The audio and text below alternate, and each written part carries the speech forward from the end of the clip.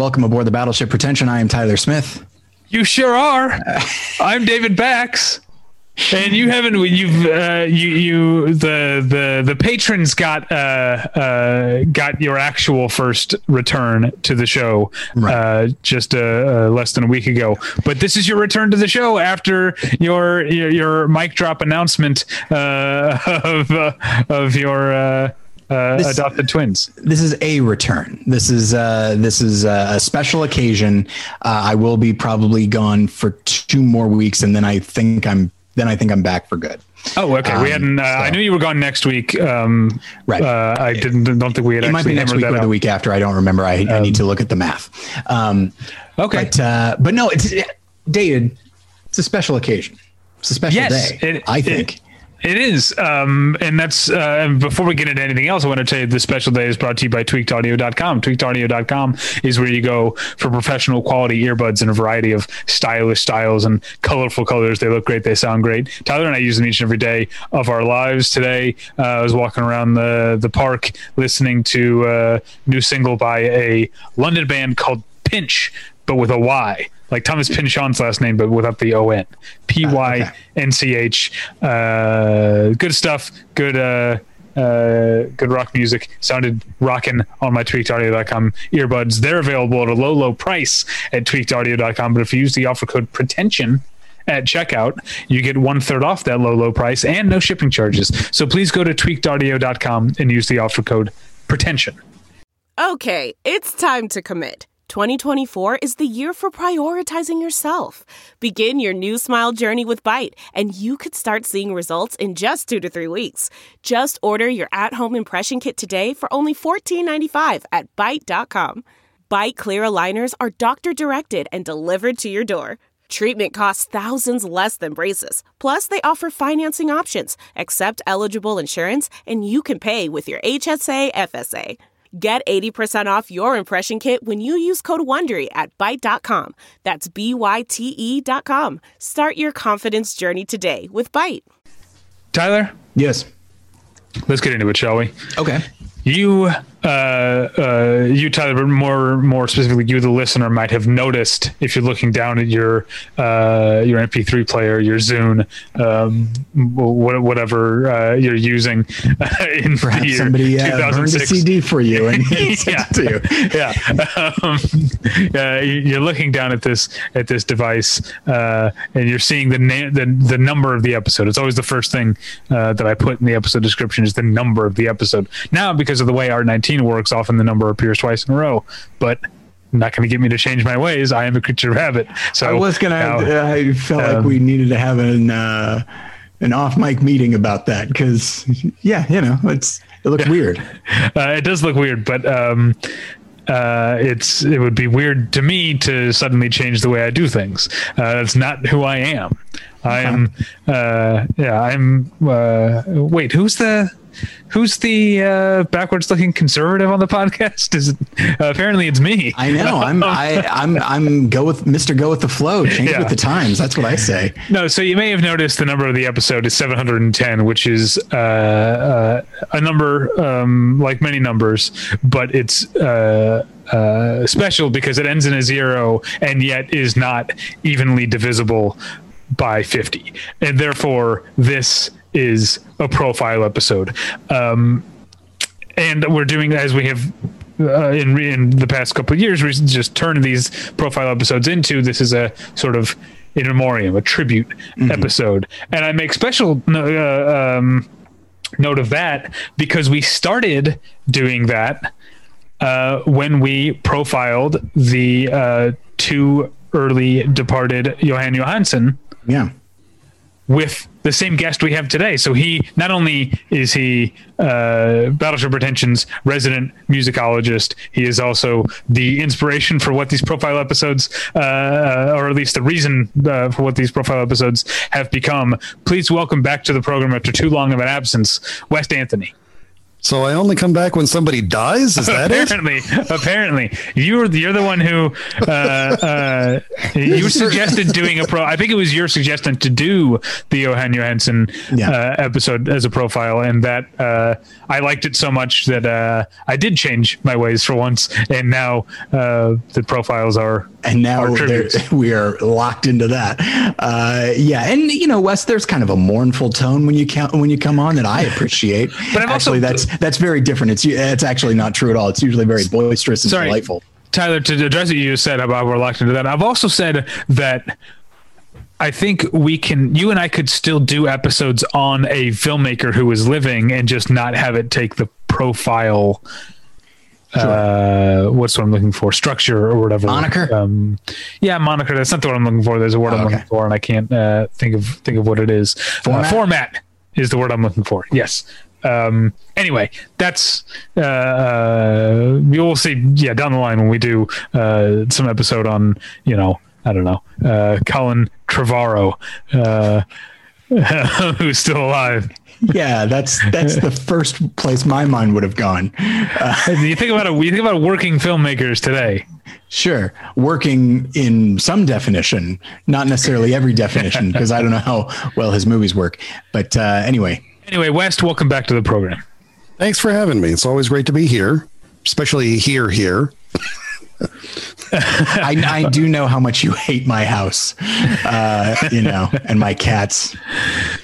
It's we're all locked down still, and I've been working from home for the past several months, and as you can see, I've gone 7 months without a haircut. Looks great to me, in my opinion. I think it's a good look. Great. Yeah. We'll see how much further it gets, because I still have no plans to return to the barber anytime soon. Yeah, but you look increasingly like another friend of Battleship Retention, Mark Edward Hoyk. Oh, really? That's true. Yeah, the sort of long waves and the you got like a gray streak there. That's a very you look like the Hoyk. Does he go by the Hoyk, or I think that's his Twitter handle, isn't it? Okay, good. Yeah. Yeah, you know what? Now that I think of it, the last time I saw him, you're right. His hair does kind of look like what mine is turning into now. Yeah, you keep at it, you'll get there. So here we're all having a good time and everything. I mean, not being locked down, but I mean talking to one another. But we are here to pay tribute to someone who passed away somewhat recently. And again, if you might have looked down at your Zune and only seen the number and not the name of the episode. In case you're curious, we will be profiling the career of Ennio Morricone, who is or was not only a great composer, but sort of he's one of the first film composers that I could name. He's on that short list of composers who are famous for composing movie music. Do you know what I mean? Yes. He's like a John Williams and maybe John Barry. I'm not sure who else is on that list of household names as far as film composers go, but he's certainly one of them. Yeah, but he's different from almost all of those composers that you can think of, because he's not American. He's and not only is he Italian, but I mean, he never came here. I mean, to live. I mean, he's come to America quite often for purposes of work, but he never moved here to be closer to Hollywood, and that might have actually, affected his career in some ways, but. Only in terms, I think, of in terms of his exposure to American audiences and his opportunities to work in American films. Yeah. And yet, even in spite of that, his stature only ever really grew with every passing year. Yeah, and God knows, I mean, there are plenty of American directors that were eager to work with him and really champion his work, whether it be like a Quentin Tarantino or a Clint Eastwood or whatever, just who really saw what he was able to do. And, usually when we do these profiles, we kind of start with a larger statement about the person, and then we like delve into things.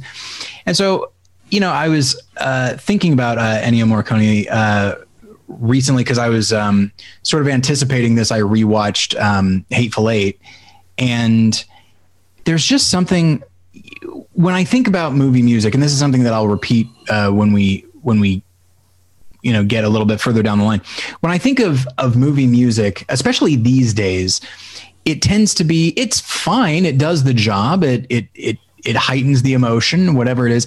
But I feel like it's usually meant to just, it almost like it's apologizing for even being there. It's just like, hey, sorry guys, I'm just doing my job, but don't mind me. But I think Morricone is the guy who's just like, no, fuck you. I'm here. My music is here. And it has a part to play here. And so like, and it's why like his music is not passive, whether it be like big and boisterous, or it's something a little bit quieter and more lovely. Like it is there and it's not going to be ignored. And I don't mean to say that he's being obnoxious about it, but I do wonder if that's sort of his an Italian sensibility, as opposed to like an American or like a British composer who, granted, there are plenty of like big scores out there for all different kinds of movies, but I do feel like when it's him, like he's just, he has something big to contribute. And I think that's why certain directors really wanted to use him, especially directors who dealt in sort of bigger concepts or bigger tones, like a Tarantino or a John Carpenter or something like that. I think what you're saying about him not fading into the background, I think if I had to sum up Ennio Morricone as a composer in one word, the word that I kept coming back to while like watching movies in preparation for this and listening to music in preparation for this episode is idiosyncratic. Sure. That as much as like someone like a John Williams or a John Barry could be very memorable and also be very distinct, like that's clearly a John Williams type thing, they're still they're going for what the movie's going for. Do you know what I mean? Like you're saying, there's the cinematic sweep and there's the pathos of their music, whereas Ennio Morricone often wasn't afraid to be a little weird. And sometimes I think not always to the best results. There's at least one movie that we won't be playing any selections from, but that I think the music is kind of lame, that we'll get to later. But West, any opening thoughts? Yeah, well, I think that what you were saying, Tyler, about the quality of his music, I think it might have something to do with him being Italian. Because certainly there's a great tradition of Italian composers who have composed very boisterous and memorable and operatic music, and not. I mean, there's operas for starters, but also, I think it also may have something to do with what I'd said earlier about him not coming to America to work, because I think that there's a lot of composers in Hollywood, working here in Hollywood today and over the years, who I think they just sort of get a little browbeaten by the system, because everything is being focus grouped and everything is being, tested for marketing purposes. And, we need this and we need that and we need the other. And very often I find that in a lot of film scores, you sort of feel like it's, the movie is kind of dragging the music along with it. Whereas you're right, Morricone is very much somebody you can point to several scenes in several movies, and we'll get to a couple of them where Morricone is leading the movie, and he is very unabashed about that. And I think, again, because of his lack of exposure to American filmmaking, I think might have had really a positive impact in that regard, because he doesn't play by those rules. He doesn't have any need to compose wallpaper or linoleum, as Bernard Herrmann once put it, And that was another guy who, as we've discussed before on this show, that, Bernard Herrmann was the guy who was more than happy to yell at any Hollywood filmmaker who dared to tamper with any of his music, and that's what led to him falling out with Alfred Hitchcock, for crying out loud. So I think that, his Italianness may have a part to play in the quality of his music, but also I think that maybe his lack of exposure to the Hollywood playbook might also have maybe something to take into consideration as to the quality of his music and why so much of it is so memorable to people. When I did mention his Italianness, I don't mean to say that, like, you know, Italians who are just loud and boisterous. It's not so much that. It is more like what you're saying, which is that he was a composer rooted firmly in his own country, like, as opposed to like coming over to Hollywood and then just being a part of Hollywood. Like, Hollywood would go to him. You know, I can't think, you know what? In fact, I can't think of like a better summation of him as an artist, that like Hollywood would go to him, the directors would go to him, the movies would go to him, as opposed to so often with composers, even the ones that I love, who are just like, okay, what tone are you trying to strike? How can I help do that? As opposed to the director saying, I want to strike a tone, you do that, and I will work around it, you know. And I feel like, yeah, it's why I think his music is often so memorable, is because it is not linoleum. It's not wallpaper. And I think of him very much in the same way as I think of Bernard Herrmann. His music was not passive either. Even when it was like, even for something like Citizen Kane, which is not a big genre movie, but even then, like, there's a grand quality to it that can't be ignored or forgotten. Well, let's jump into the chronology. Like I said, we're not going to cover everything. There's way too much. We have among the three of us, we have picked 12 selections, by which I mean West picked 9, Tyler picked 2, and I picked 1. I'm excited you picked 1, honestly. Like, I don't say that in a joking way. Like, it's fun to see jump in and be a part of it. Normally I am in the passenger seat when we do the composer type episodes, because I just have never felt very comfortable talking about music. I don't think I know enough of it, but we'll go chronologically. Like I said, we're not going to get to everything, but I do want to point out that he's best known, obviously, for the westerns that he scored for Sergio Leone, and eventually for one for Quentin Tarantino as well. And certainly, if maybe the most famous single piece of music, is the Man with No Name. What's it called, Wes, that I'm thinking of? Well, it's really just the theme from The Good, the Bad, and the Ugly is probably the one that you're thinking of. Yes, which none of us picked.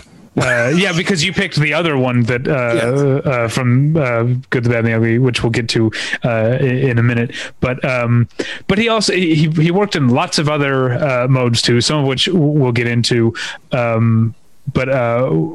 His CV starts in the early 60s. The earliest ones I've seen are from 64. That's before the Revolution, and A Fistful of Dollars, which I just point out because right from the beginning he was working in Before the Revolution is sort of an Italian version of a French New Wave movie. And Fistful of Dollars is, of course, the spaghetti western, and so he's working all the way across different modes and genres right from the beginning of his career. The first clip, though, that we're going to play is from 1966. Unless I'm reading this wrong, and it's from the Battle of Algiers. Am I right? Is that the first one? Yes. Yeah. Okay. So let's hear some of that now, and then we'll talk about it. Does that sound good? Sure.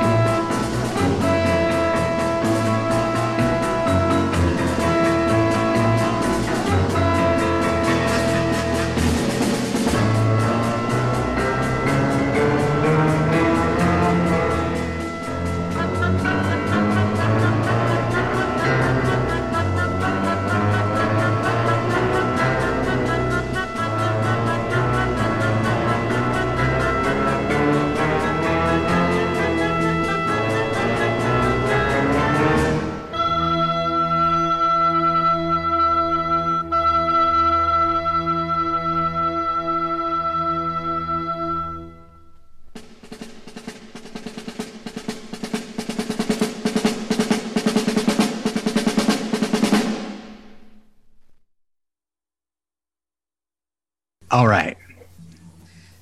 West, your thoughts? It's this particular piece is the piece that kind of opens the film. It plays over the opening credits, and I mean, I don't know if any of you have seen the Battle of Algiers, but it's one of my favorites. I happen to really enjoy political films, and the Italians were just churning them out in the 60s and 70s. It's kind of remarkable how many really great political films came out of it. We'll be talking about another one of them later on. But it's really remarkable. And the music for the film is credited to Morricone and the film's director, Gio Pontecorvo. But according to Morricone, Pontecorvo just sort of came up with like a 4 or 5 note melody, and Morricone just kind of ran with it. And then Pontecorvo was extended a credit for that melody that he came up with. That's not what the piece that we heard. But it's really I just love the quality of it, because it's playing under a scene of military people rushing into a building, and it sounds very martial, but at the same time there's a sort of a weird atonal quality to it that really kind of puts you on edge. It lets you know that something's going on here that's not necessarily right, and these are not necessarily the people that we should be rooting for. So that's one of the things that I loved about that piece. All right, I'm fine to. It's because we have a lot to get to. I don't really feel like David. I don't feel super qualified, or frankly, I'm just so getting tired all the time now that either my instinct is to say nothing or go on talking way longer than I have anything to actually say. So I'm fine to just move on to. Our next one is The Good, the Bad, and the Ugly. Also from 1966. Yeah. Yes, no, you're not about to hear an entire Metallica concert. You're just going to hear The Ecstasy of Gold. Aw.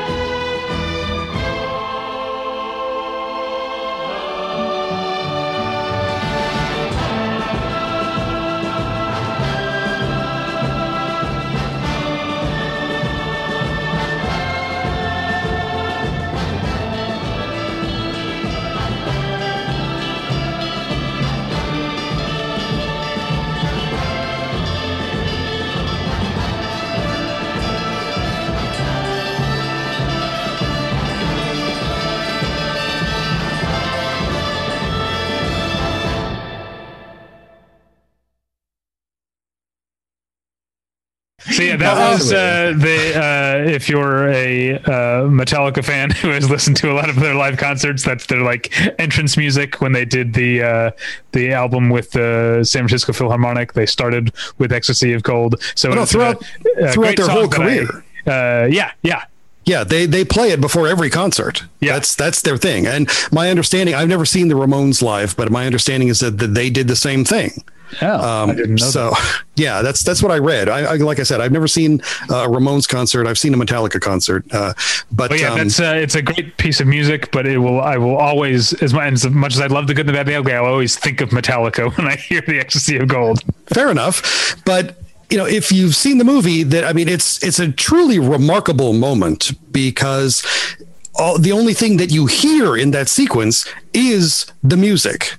And Sergio Leone, he was a brilliant filmmaker, but he was also smart enough to know what he had when he had Ennio Morricone working with him. And he was more than happy to just let Morricone take the wheel, so to speak, and just sort of drive the movie emotionally. And it's maybe one of the greatest sequences in all of cinema. And a large part of it is because of the music, because Leone was smart enough to say, I'm not going to do anything else. We're not going to have any dialogue. We're not going to have any sound effects. We're just going to have this. We've reached the goal that the protagonists and antagonists have been working towards all this time. So let's just give them a moment before some of them die. Yeah, it's I show this sequence in its entirety to my students, and I do it the week that we talk about cinematography because of the way that wide shot, medium shot, close up, extreme close up, like the way that sort of mimics how a gunfighter probably does sort of survey where they are and size up their opponent. But obviously the sequence could be used just as much to talk about editing and music, because it's, when you think about it, it's just three guys, and they're standing far apart, and of course it's big stakes for them, but this is not Lawrence of Arabia or anything like that. These are just three guys standing and looking at each other. And yet it just has this, operatic, this epic quality to it. Because Good, the Bad, and the Ugly is a long-ish movie, I would say, and this is what we've been building to, and so why shouldn't it be have this huge build? And you're just like, here we go, this is everything we've been waiting for, and there's the fact that a gunfight is. A gunfight isn't very long. It's one of my favorite moments from that movie Appaloosa, where a group of people are shooting guns at each other, and it's all done in 15 seconds. And then one guy's he goes, that didn't take very long. He goes, well, yeah, everyone could shoot. And so that's kind of how I feel here. So when the fight itself is going to be over in 5 to 7 seconds, then you're going to need a lot of buildup, even in the moment. And certainly this bit of music does build that up for me until it feels like one of the biggest moments in cinema history. And I think the music is a big part of that, maybe the part of that. All right. Anything else to say, West, about the Ecstasy of Gold? Oh no. Let's keep rolling. Well, yeah. Then we're jumping ahead to 1968 into a movie that I watched for the first time yesterday in preparation for this, and that's Pier Paolo Pasolini's Teorema. A title that my smart TV's voice search function could not figure out what I was trying to say. I had to enter it manually. I tried doing it with the Italian accent, and then I tried doing it as American as possible. Teorema. None of it worked. I had to enter it manually. But we're gonna hear in this case an actual song, right? Yep. Called Fruscio di Fogli Verdi.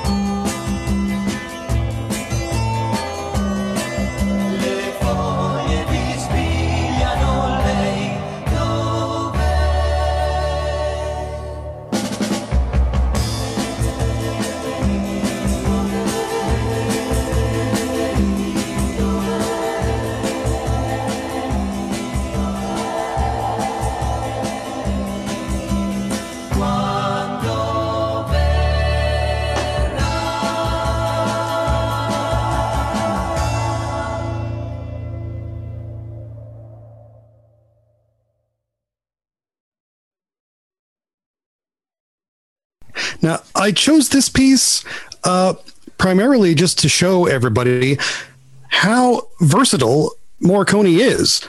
And I mean, and because really, if you saw the movie, so you only hear the song for like 10 seconds. Yes. And it's coming out of somebody's radio. Yeah. And he didn't compose much more music for the movie, because a lot of the movie, there's some music by Mozart. There was a Mozart Requiem that Pasolini wanted. And then also Pasolini made a lot of use of a piece of jazz music, which at first I thought was Morricone. And I thought, oh gosh, this guy is even more versatile than I thought. But actually, that turned out to not be true. It's a piece of music by a jazz musician named Ted Curson called "Tears for Dolphy." It was a piece that was written after the death of his friend, a fellow jazz musician named Eric Dolphy. It's one of two pieces of music with that name check Dolphy. The other one is a piece by Frank Zappa. But so yeah, I thought that jazz piece, which I do love, I thought that was Morricone because there was no credit for it in the film, and then later on I found out that it was something else. But then we have this song, and it's kind of a weird song. Whether or not you know the lyrics, it just sounds kind of off in a way. But it has this really great sort of Baroque psychedelic pop quality to it that was actually a thing that was going on a lot at that time in the late 60s. You could hear that in a lot of pop music that was happening back then. The best example that I can think of would be Arthur Lee's band Love. It was a big popular band here in Los Angeles in the mid to late 60s. I would highly recommend people picking up an album by Love called Forever Changes. Came out in November of 1967. And it sounds a lot like a lot of what you're hearing with this song. The way that, it just is the Baroque quality of it, the way that it just sort of stops and starts, like it's not something that people are going to be dancing to. And you have this sort of a mysterious quality to it, and the wind that comes in like halfway through. It's a very odd and haunting song. And it's kind of a shame that, you only get to hear it for like 10 seconds in this movie, because it fits in very well with it, because the movie itself is also a very, kind of a strange picture.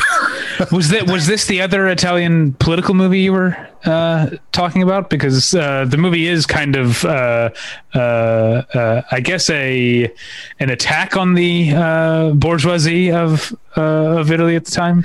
Yeah, although I was thinking of another one. Okay. The one that you picked, as a matter of fact. Oh yes. I mean, that's the thing. There was, like I said, there's a lot of political cinema going on in Italy at the time, and yeah, this is actually almost. In some ways, it's almost not because it's not, blatant and explicitly political as some of the other movies.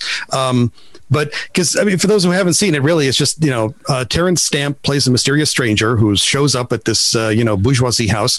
And he basically seduces everybody in the family: mother, father, sister, brother, maid. And then he leaves, and everybody goes nuts in one way or another.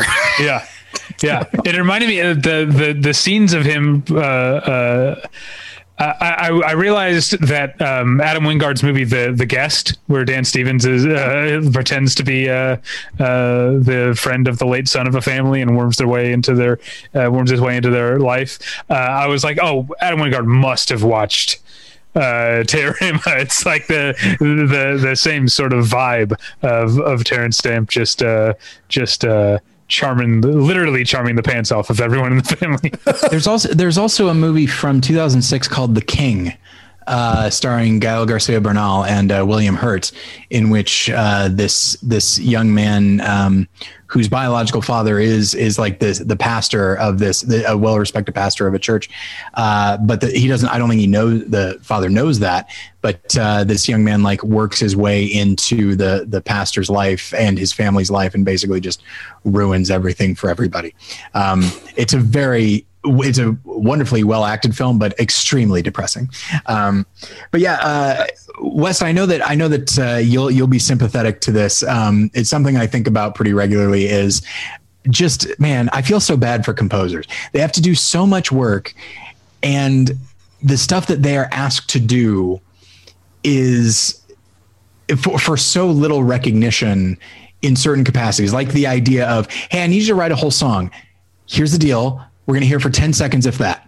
And then like, hey, Bernard Herrmann, we need you to write an entire opera. Here's the thing. It's going to be sung poorly. Like, it's just this constantly, this thing's like, you're going to need to put as much work into this as you would if someone were going to listen to this in its entirety. But that's not going to happen. And and you may come away actually sounding worse as a result. Or sometimes they don't use it. Sometimes they don't use it at all because, you know, I like Frank Ocean wrote a song for Django Unchained, right? That never, like, there's the John Legend song and there's the Rick Ross song in Django Unchained that are like new music, but Frank Ocean also wrote one, and Tarantino was like, I love the song, I just couldn't find a way to make it work. And there's an Ennio Morricone song. Yes. So let's move ahead. We're going to skip over one that I'm kind of kicking myself now because earlier when I said idiosyncratic, I should have picked something if we could find it from A Quiet Place in the Country, which is a weird little horror movie about a couple who it starts off with them being involved in dom sub sex play, and then gets weirder from there, and the music kind of matches that. I kind of wish in retrospect that I had picked some and then also we'll skip over The Great Silence, and our next selection is from 1968's Once Upon a Time in the Our Guest. Sorry, West sent an email in which he described the pieces coming from Once Upon a Time in the Me, and I thought that was funny and wanted to make sure I got into the episode. I always appreciate the wittiness of a West Anthony email. He doesn't need to incorporate jokes. It's just like a functional email, but he does, and I appreciate the effort that he puts in. Yeah, it's just for us. But let's hear a selection from Once Upon a Time in the West.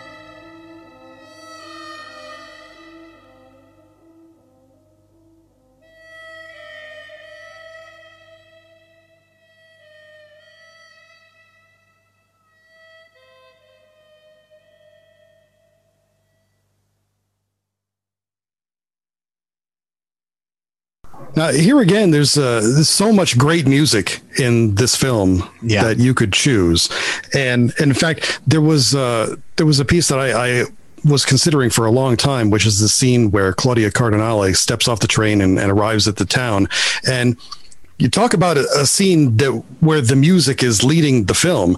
In this case, it's very literal because Morricone wrote some of this music before Sergio Leone had ever shot a frame of the film. And that particular piece of music that accompanies that scene with Claudia Cardinale, Morricone had that written and recorded. Sergio Leone played it on the set, and he timed the movement of the camera to the music. So everything you see when the camera cranes up and you reveals the town and the music reaches this swelling crescendo, and you hear the voice of the soprano singing, which was a longtime associate of Morricone's. I'm trying to remember her name and trying to look it up, and I can't remember where it was. Oh, it was Etta Dell'Orso. She sang on The Ecstasy of Gold too, as a matter of fact. And so all of that, all of the camera movement, all the imagery that you see, it's all timed to the music, which was already written and pre-recorded. So there's so much awesome stuff in that movie to recommend. But I chose the Man with the Harmonica scene because that music is also very emotional, and again, it's also it's got a very hard and rough quality to it because they really fuzzed out the electric guitar on that one. Yeah. And it also plays to a moment that is almost 100% visual. I mean, I think it is 100% visual. I don't recall if there's any dialogue in that scene. I don't think there is. I think it's like essentially a flashback, and I don't think there might be. I think there is one line that Henry Fonda plays where he's like, play for your brother or something like that. Yeah, I think that's all. Yeah. And then also really the thing that one of the things I love most about the whole character and this whole thing with the harmonica is because Charles Bronson's character throughout the movie, he's Jason Robards just calls him Harmonica because he doesn't have a name, and his signature thing, apart from being able to shoot lots of people very rapidly, is that he's got a harmonica that he plays, but he only plays 3 notes. You go through this entire movie that is almost 3 hours long. There's harmonica in it because every time the guy shows up, he's playing the damn thing.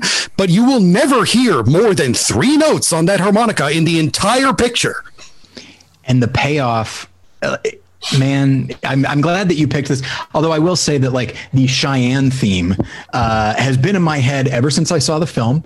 It shows up pretty regularly because I do love it so much. Cheyenne is the Jason Robards character, right? Like that's his name.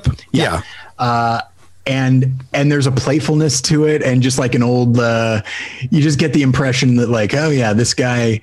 It's hard to believe that he's sort of like a full-fledged character because there's just a sort of a comic relief to him.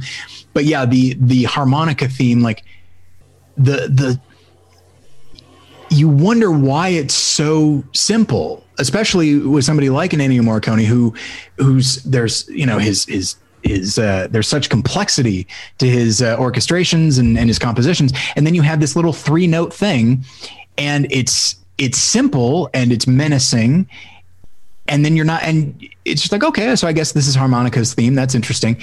Then you see what it is. You see why. And you're like, yeah, this is so wonderful and horrible. And it's one of those things where it's like, I'm sure, oh my gosh, why am I blanking on the name of the director? Hang on. I'm only thinking Morricone. Sergio Leone. Thank you. Okay. So he must have said like, hey, here's the situation. I need you to come up with a theme that could conceivably be composed by a child breathing in and out of a harmonica. Can you do that for me? And still make it sound musical and memorable. And he does. And it's like, I've played harmonica. I'm pretty sure that it's simply breathing in and out wouldn't have gotten those notes, but I don't care because it all works so well. It plays into the story so beautifully. I love it. It's such a wonderful choice, directorially and musically. Yeah, but also, I mean, just the three notes, it's pretty memorable. But then when you get to this scene and he brings in the whole orchestra, and it's really also all of the other orchestration and melodies that he's done as well, particularly the melody line that's played on the electric guitar, and it just fits in with the three notes on the harmonica. They complement each other in such a wonderful way. So, and then also, since you mentioned the character of Cheyenne and his particular theme, I'll point out that the whistling was done by a guy named Alessandro Alessandroni, who did a lot of whistling and other sort of vocal effects for Morricone over the years. So that's another guy who's, him and Etta Delorso.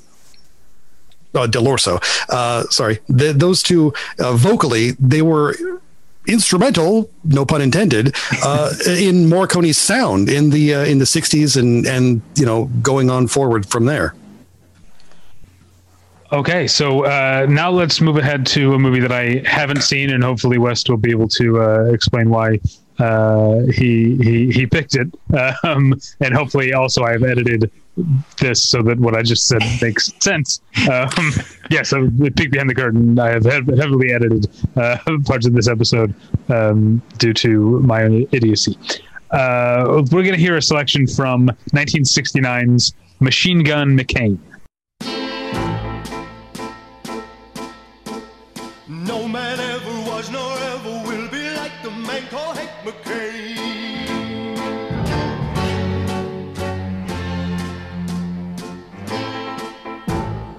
They can lock him up, but they can never stop him living up to his name.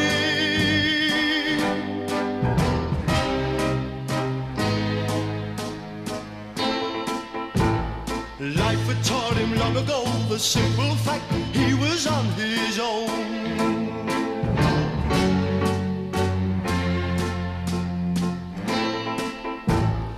Life had taught him not to count on anyone except himself alone.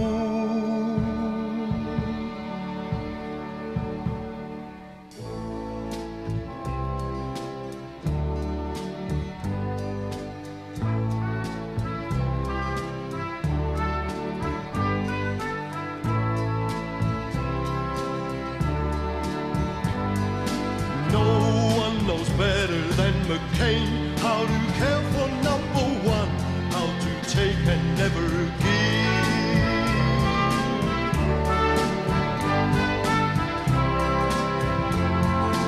No one knows better than McCain that when all is said and done, that's the only way to live.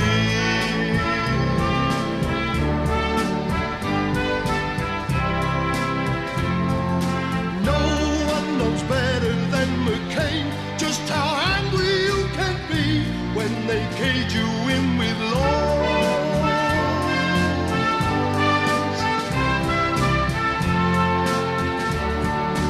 No one knows better than McCain what it means to feel you're free when you know the world is yours.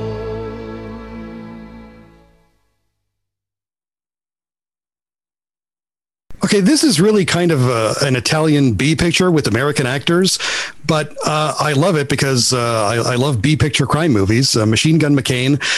It stars John Cassavetes as the title character, and his friend Peter Falk is in it, and his wife. Now I'm blanking out on her name. I know it's Jenna Rollins. Sorry, she's also in it, and it's just a great B crime movie that happens to be made by Italians and it's set in Las Vegas, and yet somehow it doesn't feel like Las Vegas at all, probably because it's made by Italian filmmakers.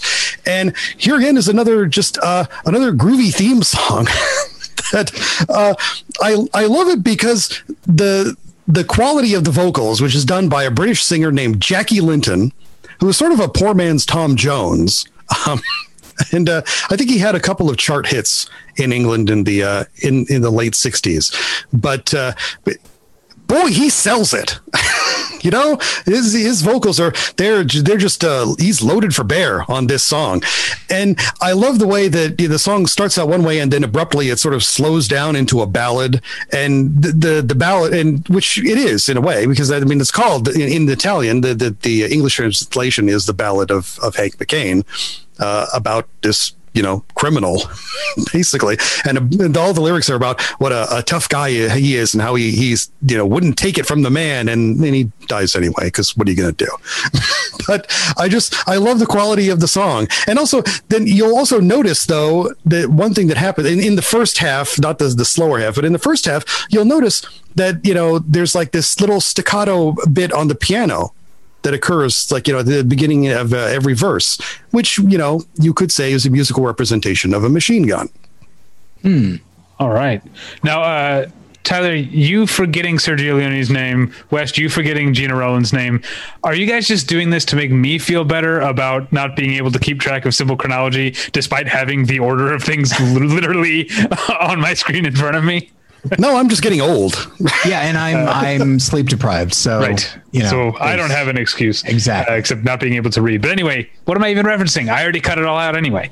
So we're going to move ahead to the one thing that I picked that wasn't already covered. There was one that West picked that I would have if he hadn't. But we're going to move on to 1970s investigation of a citizen above suspicion. So let's hear, speaking of groovy themes, West, as you were with Machine Gun Kelly, McCain.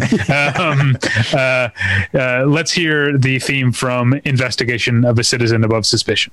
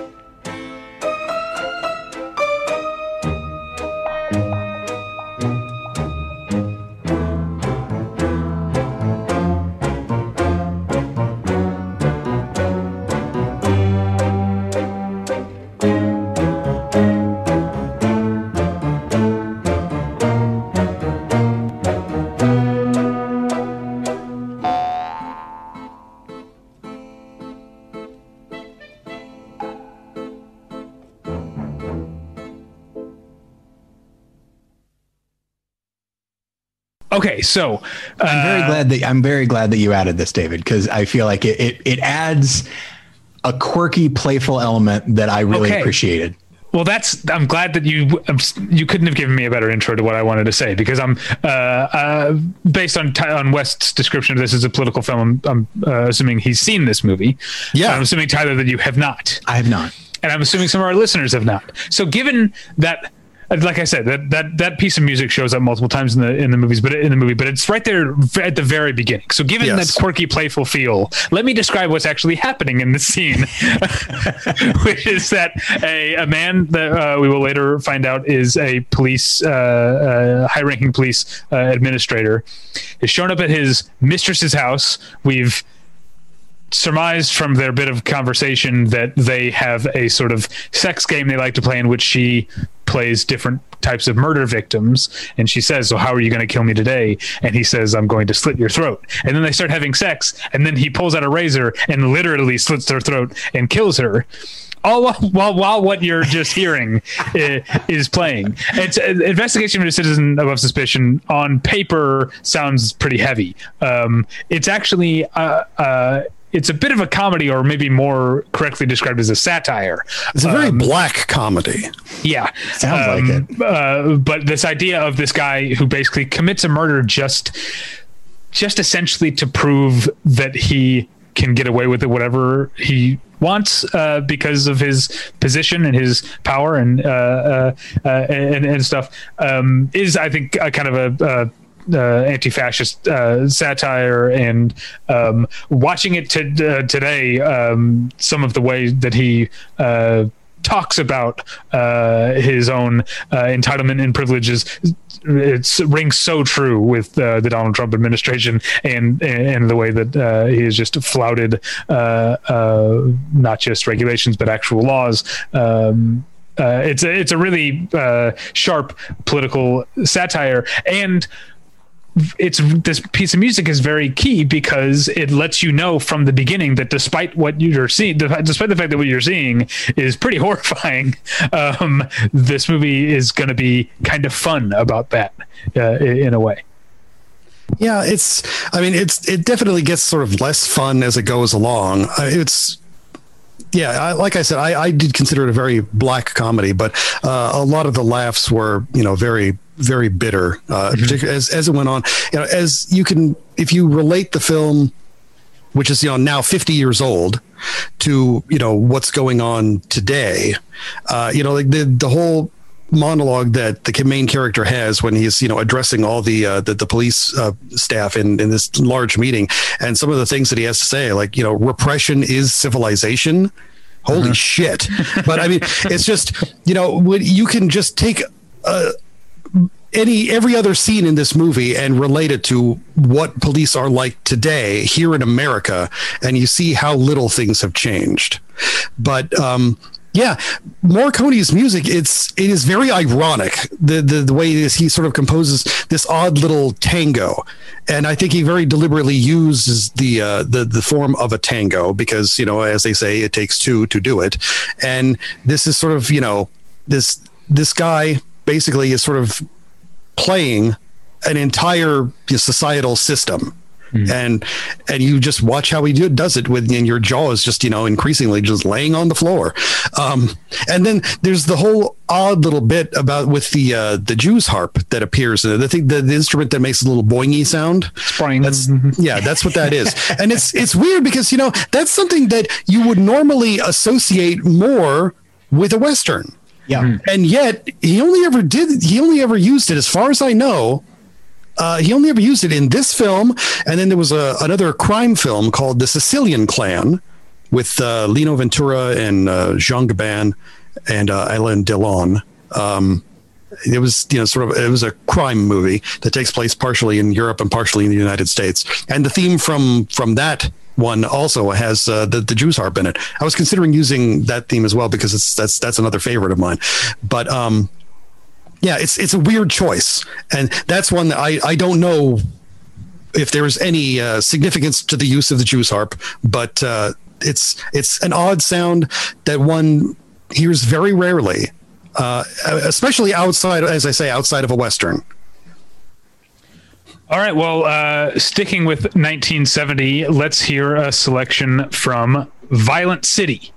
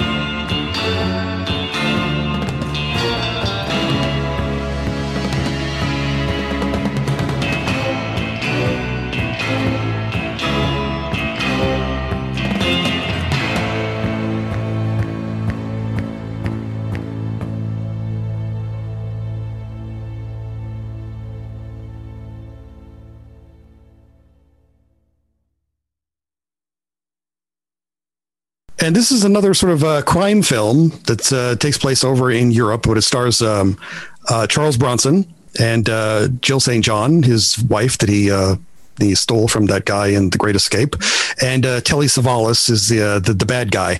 And I just love this is the main theme that you hear that you've just heard for Violent City, and I love it because it's just got this really great down and dirty quality to it. It's just layered with this slashing hard guitar sound that and I just really like it. I love the sound of it. I don't know if either of you have seen Violent City. I have. No, it's the title alone sounds like my kind of movie. And it starts out Telly Savalas as a villain. Come on now. And it starts out with a really fantastic car chase. You know, if you're a fan of car chases at all, you should seek out Violent City because this one's a corker. We're actually going to be skipping ahead. We're launching 12 years ahead, right? I'm actually vamping because it's so far ahead that I'm having trouble catching up to it. I will mention in the interim, we're skipping the entire 1970s after 1970, which I'm sure that we're going to get emails about how can you leave out sure. some of those Giallo movies that people love and that I haven't seen from that time. One I have seen that I said earlier that I was going to mention a movie that I don't think the score is that great, and that's 1973's My Name is Nobody, which I think takes that playfulness that we heard in something like Investigation of a Citizen Above Suspicion, and maybe I think goes a little too far with it. Like I feel like there are different camps of spaghetti westerns, and you've got like on the far end of one of the spectrum, you've got the very bleak Sergio Corbucci type of The Great Silence type of things. On the other ones, you've got the spaghetti westerns that are so cartoonish that if it weren't for all the murders, they'd essentially be children's fare. I feel like a movie like Sabata is actually very good. I love that movie, and also I feel like I could show that movie to a 9-year-old and they would have a blast. My Name is Nobody has that like cartoonish, over the top feel. It has a lot of like parts where he's like slapping a guy multiple times, and the footage is like undercranked and like sped up. Oh, wow. So it looks cartoonish. And I feel like the music, especially the main character's theme, which I think is sort of like an acoustic guitar theme, is just a little too silly. I don't know. West, do you have thoughts on My Name is Nobody, which we're not hearing? No, I haven't seen that movie. I've heard the music. You wouldn't believe how many more. Well, maybe you would, because he has like over 500 credits to his name. But I have a lot of Morricone scores for movies that I've never laid eyes on. Now, David, real quick, I did want to say that you a moment ago you mentioned, or you uttered, I think maybe my favorite like first half to any sentence, which is, if it weren't for all the murders, comma, and anything that comes after is just going to be great. All right. So we're also skipping over Days of Heaven, which I know is, right. Not all. That was his first Oscar nomination. Okay, but that's also a situation like Teorema, where not all of the music that appears in the movie is his. All right, it's been a while since I. Yeah, the main theme in the movie is a bit of a Carnival of the Animals, a classical piece. Right? Terrence Malick used. The aquarium, I mean, that specific piece from Carnival of the Animals, and then he asked Morricone to write a piece that sort of sounded like it, which he did, and so they sort of fit together in that way. But that's not. I don't think that's something that you should be asking a composer to do. But I guess Terrence Malick did it, and Morricone complied. So I guess and again, he got his first Oscar nomination out of it. So I guess everybody was happy. There's also a lot of folk music in there. Some of it, I think, was played by Leo Kottke, I believe. Yes. Yeah. I'm a big Leo Kottke fan. I am. I don't know. Tyler, do you remember you and I met doing a play together? Mm-hmm. And the music we would play over the house as people were getting seated before the show started was Leo Kottke music, because I picked it because it seemed that style of music, which is sometimes referred to as American primitive guitar music, apparently it worked. Is something that appeals to me. Okay, so we're skipping over we're skipping over La Cage aux Folles, which is a movie that doesn't have a particularly distinct score, but that I watched thinking it might in preparation for this episode, and can say is a really, really good movie. And so many of the very specific lines and gags from The Birdcage are lifted directly from La Cage aux Folles, down to the Nathan Lane, what will become the Nathan Lane character, piercing the piece of toast when he's trying to butter it like a man and screaming. Like, that's in the original. Anyway, well, we're skipping over all that to 1982's The Thing. Let's hear that.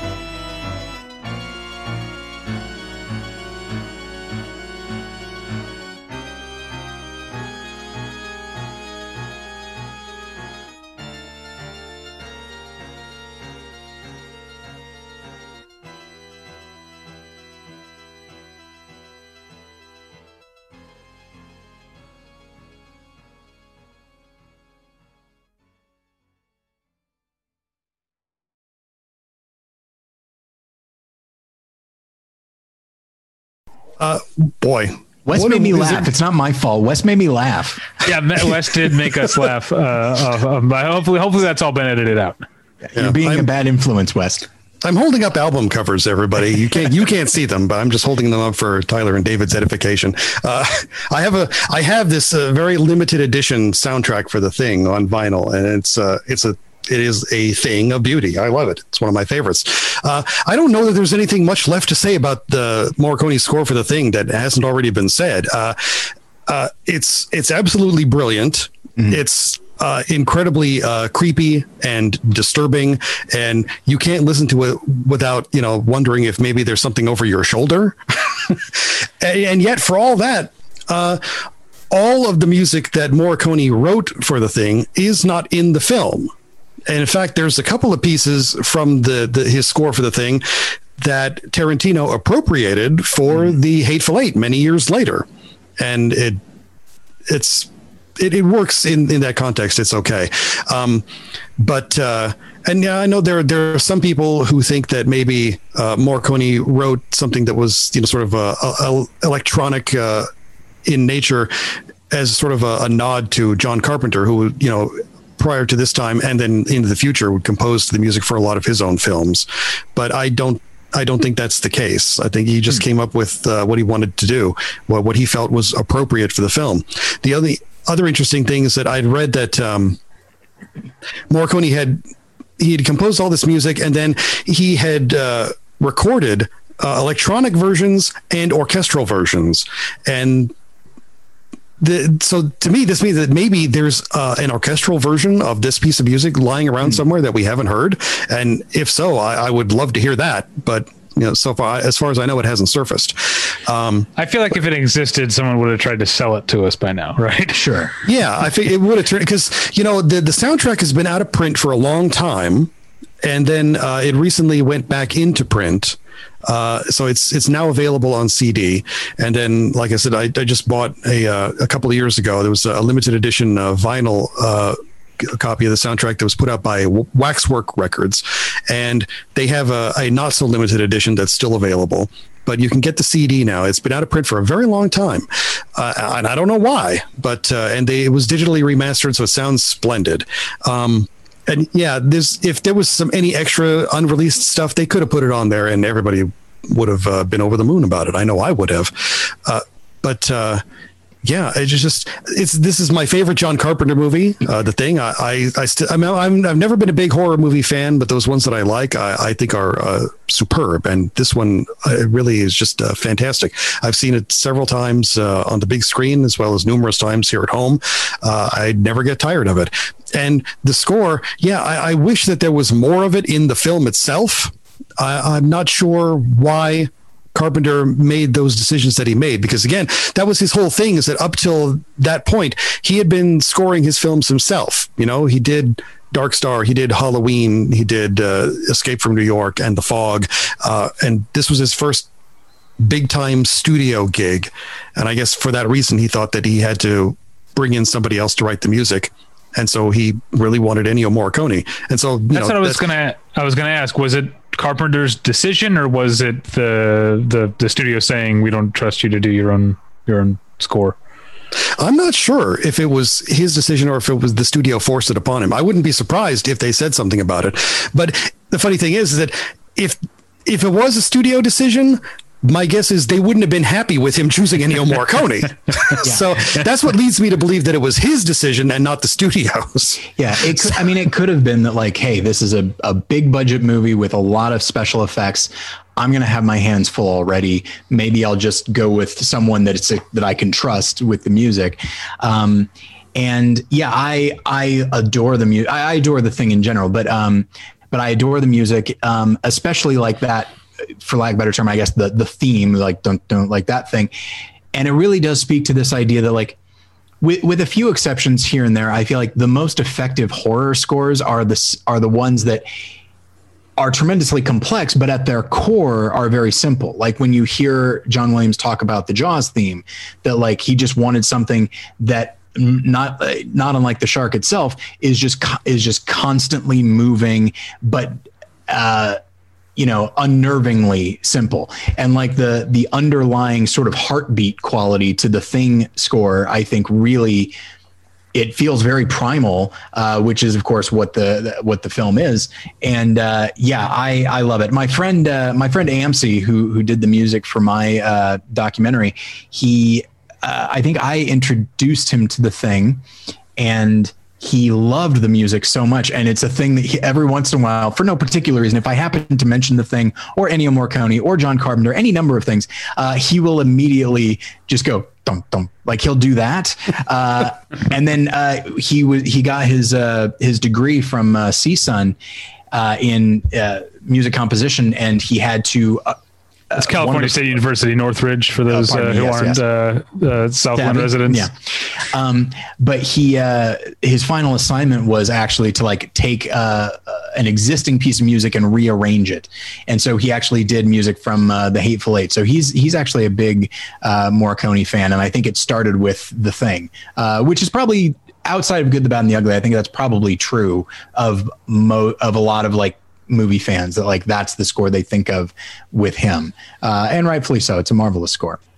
Okay, so now what we're seeing here is that, as Wes mentioned at the beginning, Morricone never relocated to the U.S., but at this time in the 1980s, I think we start to see him being hired more by American directors who clearly grew up, or at least were influenced by his music, especially in his genre movies. You see directors like John Carpenter and the one we're going to get to, but before we get there, I want to stop and ask, so I have never seen The Mission, but I remember when Ennio Morricone passed away, a lot of people, fans on Twitter, were whenever a musician passes away, you post a link to your favorite thing. A lot of people posted The Mission's music. I listened to it. I liked it. I've still never seen the movie, so I didn't feel comfortable picking it. But do either of you have anything to add about the Mission, or why it was not on your lists?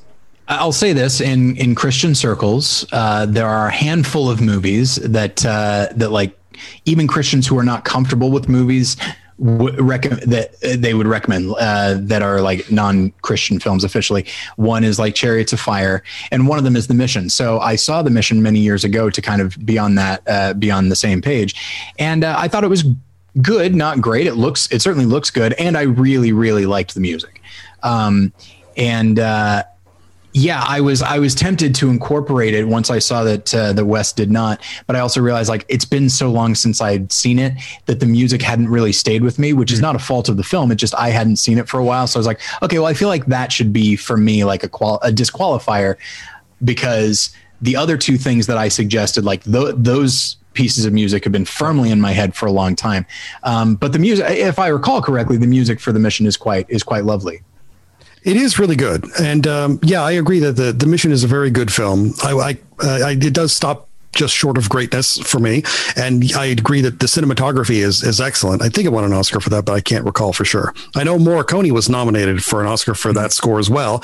And then he lost that one to Herbie Hancock for Round Midnight. And there was a lot of controversy about that because, most of the music in Round Midnight it's jazz music that's, already been written by somebody else. Herbie Hancock's contributions were minimal, and so there were plenty of people who were upset about that award going to Herbie Hancock and not Ennio Morricone. And the score is magnificent. It's very lovely. The only reason I didn't include it is, again, because see exactly what you were saying, David. A lot of people were posting music from that movie because it's very familiar to many people for some reason. I'm not even sure why, because it's like, The Mission wasn't a very popular movie that I recall. It wasn't like a huge blockbuster, and I don't recall that soundtrack album flying off the shelves. So I don't know, but somehow there was like some of that music, it just really stuck with some audience members, and that's the only thing that they remember. And so because it's so highly regarded by a lot of people, I thought, let's just go ahead and put that one aside. And there's some really obvious things that I did include because I don't care how obvious they are. I love them. And then there were other things, like the Ballad of Machine Gun McCain that I put in just because I wanted to show different sides to what Morricone could do. Because that's something that I feel is really important, that it gets overlooked by a lot of people. Yeah, speaking of really obvious inclusions, we'll go to mine. Which I wanted to mention another, like John Carpenter, another savvy American, largely genre filmmaker who clearly loved Morricone is Brian De Palma. This is not the last time that he would hire him, but we are going to listen to a selection from 1987's The Untouchables.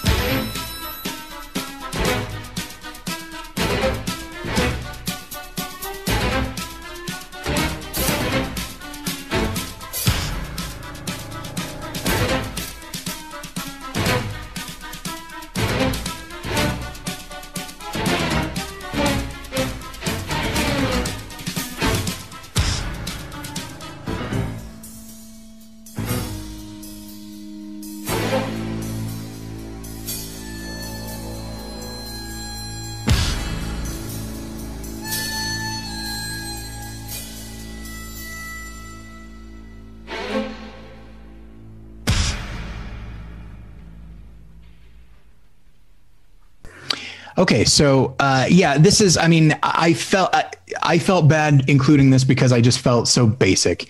But you know what, son of a bitch, I don't like The Untouchables that much as a movie. Really? It's weird. Like, it looks great, and like visually, I mean, it's art direction. Like, that's all wonderful. I adore the music. I think the acting is good. And yet somehow, despite being written by David Mamet, I just don't really respond to the beats, and it just never really worked for me. I've tried. I've seen the movie many times, but not unlike Tombstone. I just can't get on board with like people of my generation who just like oh my gosh, The Untouchables is so great. It never quite clicked for me, but there are individual elements that absolutely click for me, most notably that score. And then even more specifically, although the whole score is great, because the theme, I think, is what sticks out to me. But there is also this nice moment, like sort of this triumphant theme that shows up a couple of times when our heroes have done something really great, that it's like it's huge. It's like a fanfare, which I really love.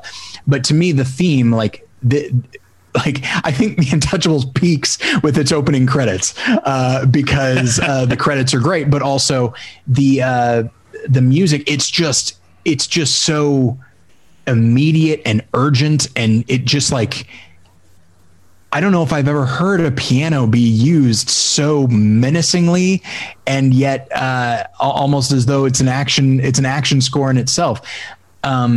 Well, the very first piece of music that we played in the Battle of Algiers. I mean, the piano in that one. But again, you just heard that one. So. Yeah, and it's I really. It just grabs you, like the way I would describe the theme from The Untouchables, to say nothing of the score itself, but the theme, I feel like it just grabs you by the shirt and just pulls you. It's like, pay attention, you fuck. And just like, and it forces you to pay attention to a movie that is ultimately subpar, but it's, in my opinion.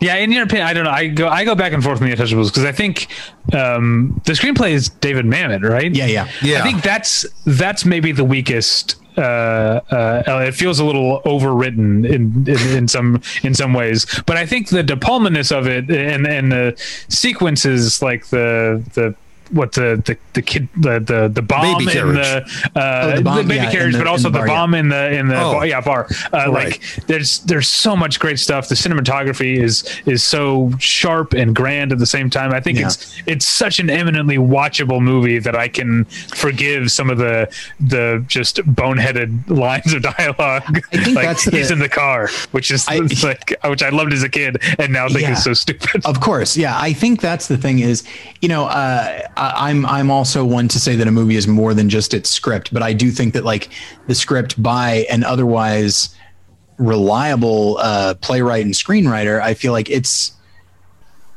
like so from a structure standpoint, from a character arc standpoint, and from a dialogue standpoint, just everything just feels so eager to please and so would be clever that it just gets it gets tiresome for me. So it's not merely the dialogue. I think it's everything about the story as told. But yes, the from a stylistic standpoint, I think it is definitely De Palma kind of at the height of his powers. I just feel like the movie itself just doesn't, because it is trying to tell a story, and the story it's trying to tell I find pretty shallow in a lot of ways. Well, The Untouchables is based on, the TV show. Yeah. It's just, and there was, back then you definitely weren't getting very much below the surface on anything. So that's, so considering the source, I mean, I think that they sort of felt that they maybe wanted to try and mine something deeper out of it. But, what can you do when you're starting from such a shallow place to begin with? And David Mamet, the older I get, the more I think that David Mamet's real strength lies in his plotting more so than his dialogue. I think his dialogue is really just sort of meant to distract you from the plot gimmick that's going to come up in the third act. Okay, fair enough. I do think, but the 80s, like that screenplay for The Verdict is great. Like on every level, from a dialogue stand, everything. Yeah. And also he wrote Glengarry Glen Ross, the play, like in the 80s. He'd done American Buffalo in the 70s and a lot of really great plays. Like he was doing good stuff in the 80s and seemed able to sort of rein himself in. But I guess this was 87, same year he did House of Games. He would do Homicide shortly thereafter. I like both of those movies, but I think this was probably around the time that he started getting clever, which is not necessarily a bad thing because he can be very clever, but I think he also is he's very much willing to take his own intentions into account and be like, I'm trying to be clever. And then that's the end. And it's like, okay, well, you just need to work on that execution. So yeah, it's, and that's the thing is like, a few years later, The Fugitive was based on a episodic, somewhat shallow TV show, and I love that movie. That movie I watch over and over again, and I love it so much. But yeah, I realized that, again, sort of like Tombstone, there are just movies that people like, guys, especially my age, for whatever reason, just really love, and I've really tried, and it just never quite fits for me, despite there being so many individual elements of The Untouchables that work. Well, that's okay. I mean, nobody has to like everything. I liked it from the first time that I saw it when it came out. It's not like a huge favorite of mine, but there's lots of things in it that I like. Sean Connery's awesome. Really, for me, as with a lot of movies that he's in, the biggest drawback is Kevin Costner, because he's just a big old block of wood. everybody else in the movie is far more lively and entertaining and engaging than he is.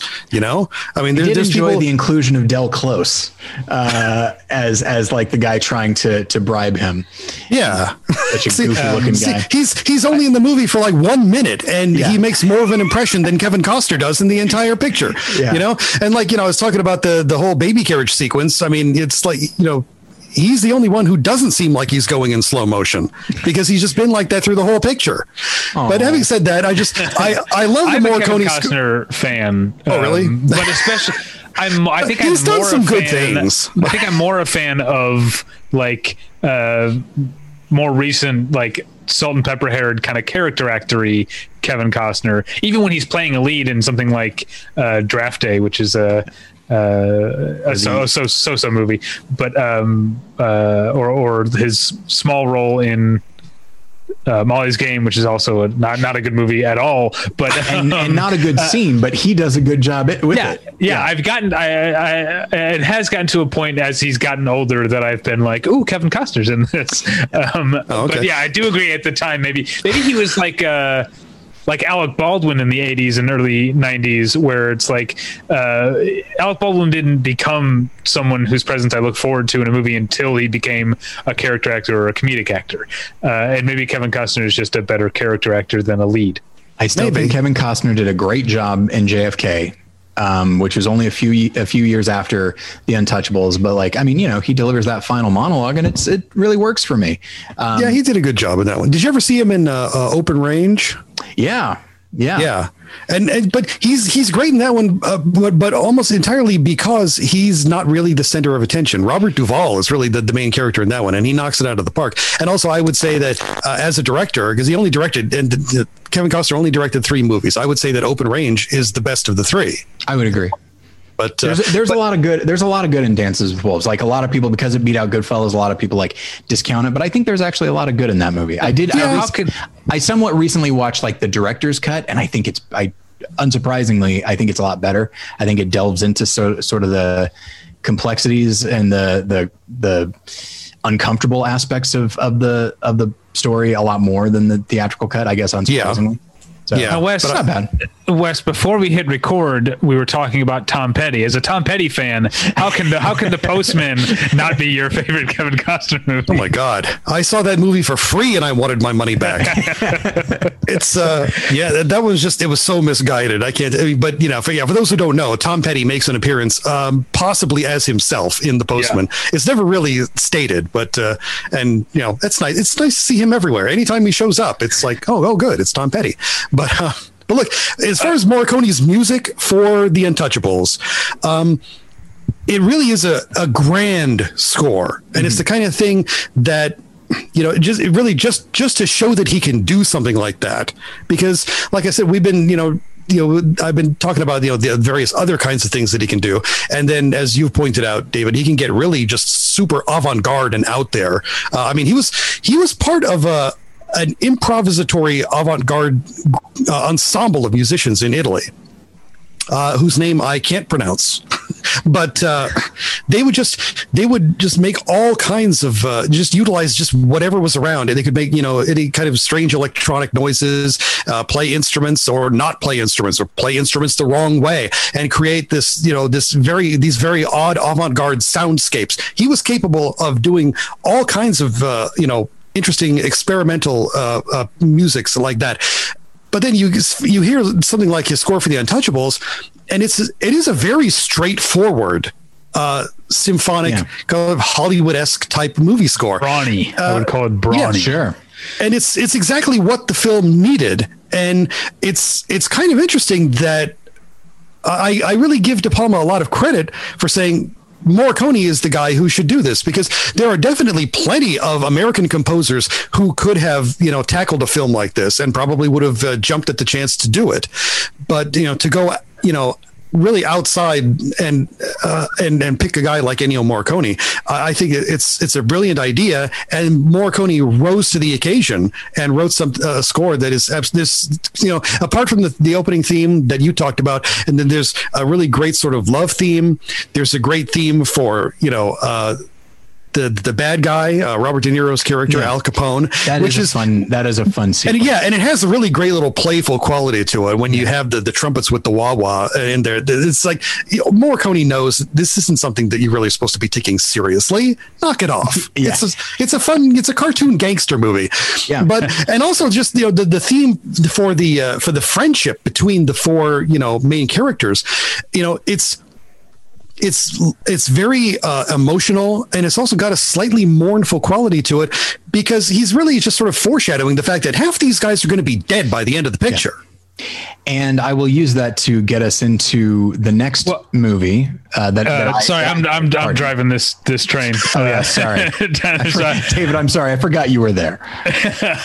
I'll throw it back to you in a second, but I just want to say we are skipping over. Well, first off, he would reunite with De Palma in Casualties of War, which I haven't seen since I was a kid. Great movie.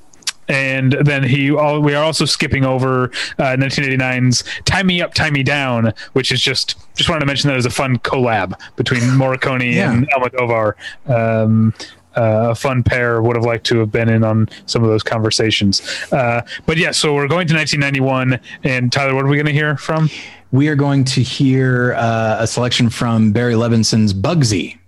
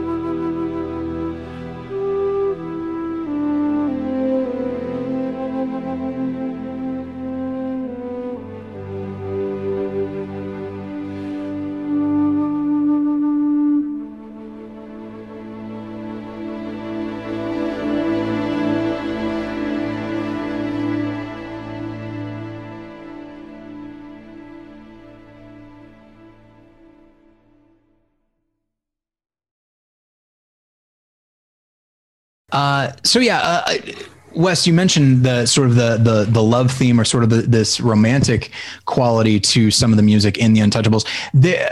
You find a lot of that in Bugsy as well.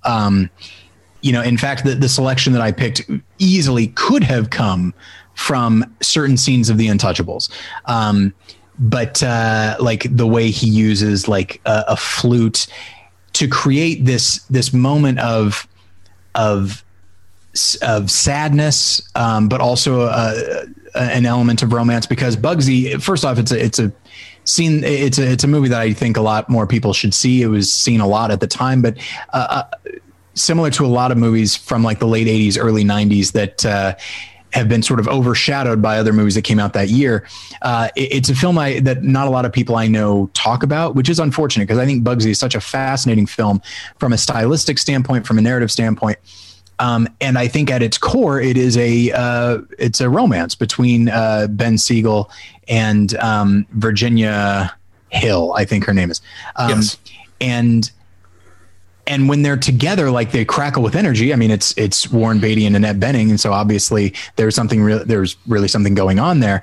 But that's where they met, I believe. Yeah, and you know, they're still together. I saw them the other day, by which I mean a few years ago at the theater, seeing Last Days in the Desert. But you know, the theme that plays is what you're talking about in regards to The Untouchables, which is it's romantic and it's beautiful, but there is a tone of melancholy here, because you know that this is a doomed relationship because this is a doomed man. That like this, you cannot live the way he lives with the people he lives with and expect to be around for a while.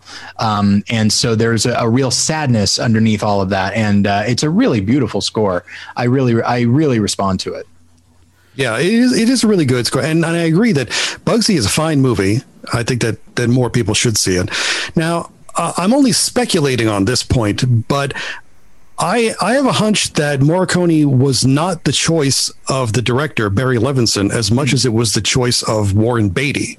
That's very possible, given Beatty's love of him. Yes, and that Beatty hired him again on Bulworth. Yeah. Well, not only that, but in between there was another movie that Warren Beatty did with Annette Bening called Love Affair, which was a remake. Right. You know, and that was directed by Glenn Gordon Caron of Moonlighting fame, and they brought Morricone in on that one too. So, and I don't think that's a coincidence. I think that's Warren Beatty more than anybody else. I don't know that Glenn Gordon Caron alone would have the clout to be able to hire a composer like Morricone.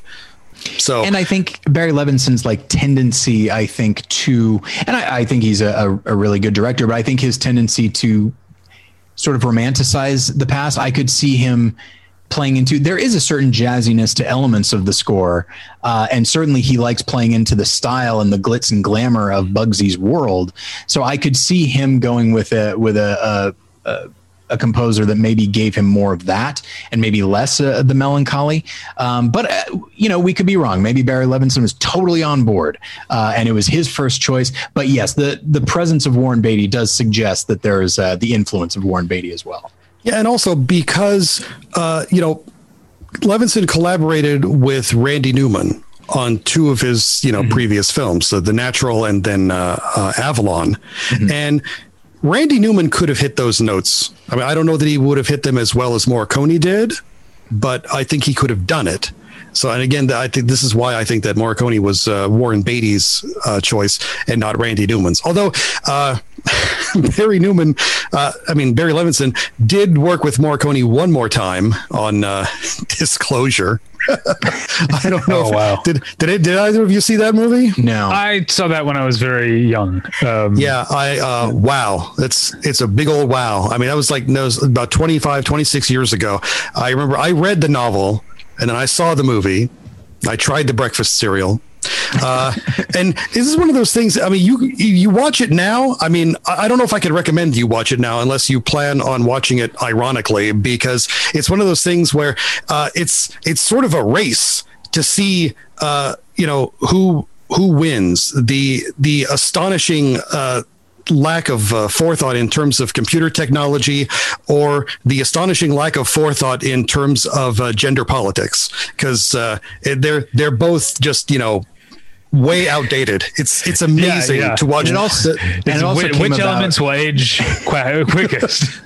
And it's also this thing of like, hey, we need a scumbag. Get me Michael Douglas. Like, it was just, we need like a slick scumbag, because that was his thing for like 8 or 9 straight years. Yeah. Whether it be A Perfect Murder or Wall Street or The Game or whatever. Yeah. Well, that was, I think that, after he won the Oscar for it, in Wall Street, sure. I think, then, well, I'm on this track and it's working really well for me. So I'm just going to, ride it to the end of the line.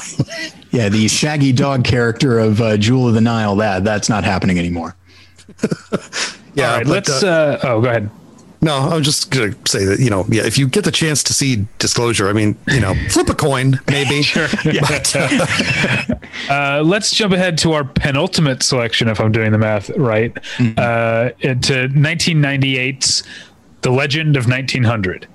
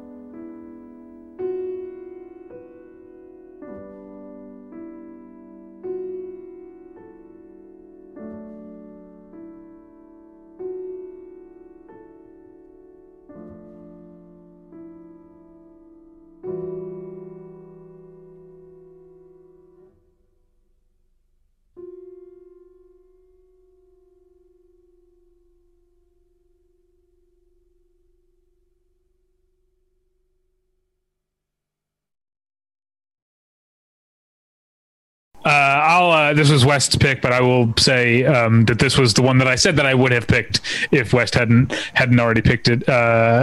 Just a little backstory: this movie came out. It's directed by Giuseppe Tornatore, with whom Morricone had worked before on Cinema Paradiso. This movie came out when I would have seen it when I was 16 years old.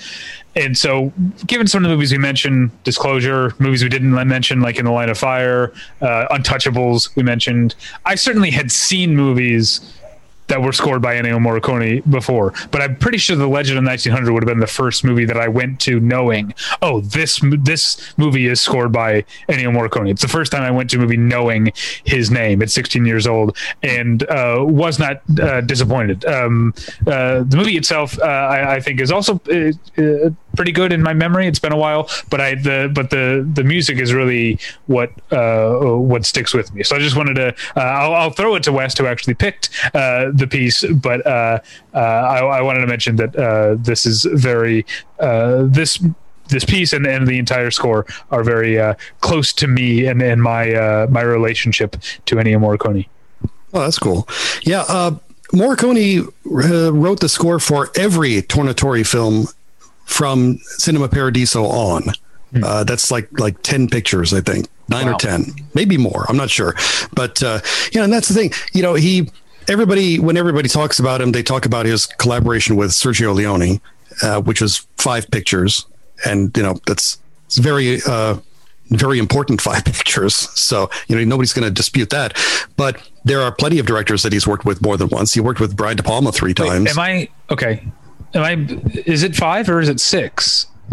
So there's the Man with No Name trilogy, the Once Upon a Time in the U. That's right. That's right. I keep forgetting America, but also Duck You Sucker, right? Yeah, I keep forgetting that one. But I think because originally Leone wasn't even supposed to direct that one. He stepped in after, I think they wanted Peter Bogdanovich to do it, and then something went kablooey, and then Leone stepped in. You don't say. Well, sorry, I interrupted you. You were talking about his collaboration with Tornatore. Yeah, he's collaborated with a bunch of guys, but Tornatore he's done every film that Tornatore has directed since Cinema Paradiso. That's going back 32 years. The movie The Legend of 1900, I like it. I'm not crazy about it. It was his attempt at making sort of a big, sprawling, epic kind of film, and I think too many things in it don't really work for me, as opposed to the things that do. I never enjoyed the piano duel between the main character played by Tim Roth and Jelly Roll Morton, because no, you're not going to beat Jelly Roll Morton in a piano duel. Just stop it. It's just one of those things that for standard run-of-the-mill audience members, they're going to look at it and go, yeah, this is awesome. And I'm just, apart from the racial politics of it, if you just set that aside and just say, no, Jelly Roll Morton was an amazing pianist, and to say that this work of fiction is going to come in, it's like, so this is your Brad Pitt beating up Bruce Lee in Once Upon a Time in Hollywood.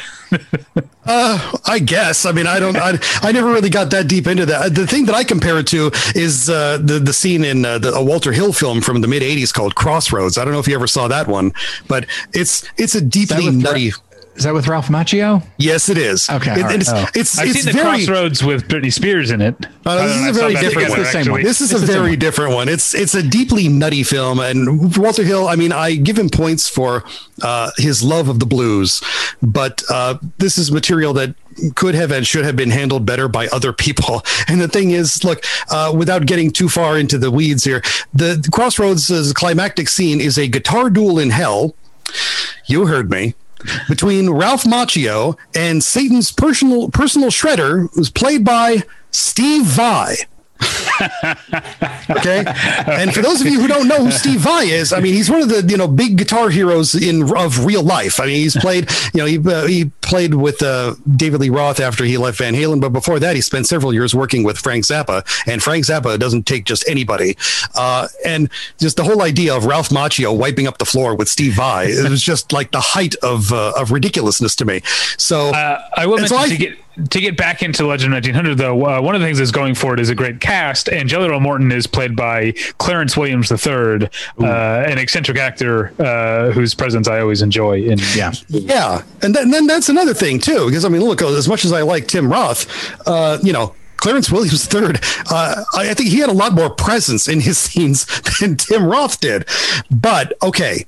Now, the thing, though, that just really blows me away about this particular piece of music in this film, it's the thing that I'll always love about the movie, and why I'm glad that it was made, because it gave Morricone the opportunity to do something that I don't see people doing as a matter of course. I don't know if anybody has ever done anything like this before, but I mean, he's very deliberately doing something here where the third note in every bar is kind of a clam. And a clam is a slang term among musicians. When you hit a bum note, you're clamming. And the pianist in this piece is deliberately hitting two keys that are right next to each other, a white key and a black key, at the same time, which you normally, I can't think of too many piano pieces that have been written where you're supposed to be doing that. And it sounds off. You can hear it in the third note in every bar throughout the entire piece from start to finish. It's always there. And it's meant to, to convey the state of mind of the character, of the protagonist in that particular moment. And it does so, in such a brilliant and off-putting fashion. And on top of that, he does it with the very instrument that the character is famous for playing. It's so remarkable that anybody would have the audacity to do something like that and do it from start to finish. I don't hear other composers taking on something like that and doing it that way and pulling it off so magnificently, because yes, it sounds off. It's not something where you're like, oh, I can't stand this, take it away. You're just like, oh my gosh, what's going on here? Something is wrong. Something is wrong, and I don't know why. And it just gives you, and then as the rest of the orchestra comes in, you really just get this feeling of overwhelming sadness, which again speaks to the character's state of mind. And it's again, I just keep returning to the word audacious, but that's what it is. And he pulls it off. He pulls it off so well. It's just remarkable. It's a thing of beauty. All right. So does that bring us to our final entry? Is there anything else we want to, let's see what happened in the interim? More De Palma with Mission to Mars. His third and final collaboration with De Palma. Yeah. Ripley's Game. I can't say that I remember the music all that well in Ripley's Game. I guess we'll just go ahead to 2015's The Hateful Eight.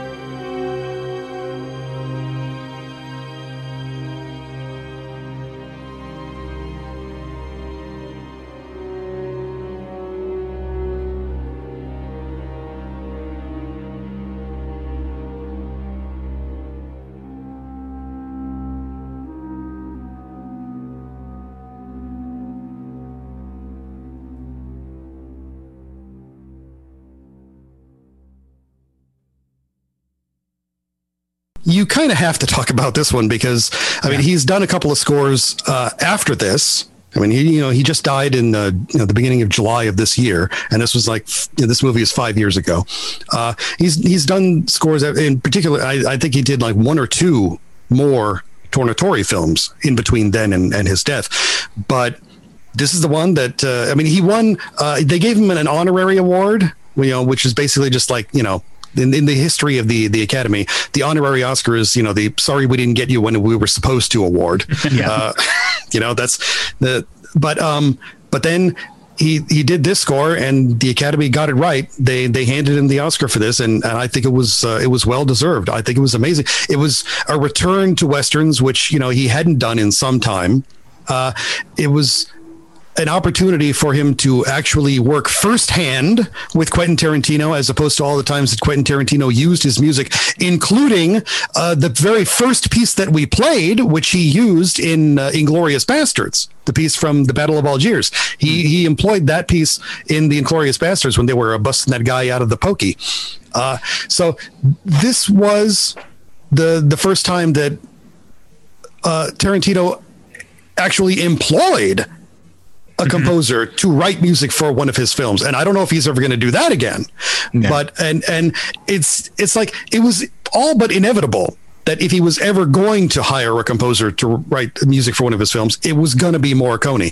I don't know what would have happened if he was going to try to make this movie. If Tarantino was like had just written The Hateful Eight now, and he was thinking, I'm going to put this into production, it's going to be my big movie for 2021, and then Ennio Morricone died, I wonder if he would have continued making it. But that's a good point. Yeah. Yeah. So because the score is, I think it's absolutely integral to the piece, to the film. And then also, as I said, Tarantino employed a couple of pieces that Morricone wrote for The Thing that John Carpenter just, didn't use. So, if he left them lying around, then Tarantino was going to pick them up. And also, I specifically picked the overture because that is a piece from the score that maybe some people didn't get to hear, because that only played during the theatrical roadshow presentation of The Hateful Eight, which I was able to see when it came out. And of course, it was on film, because film, hooray. And I also saw that.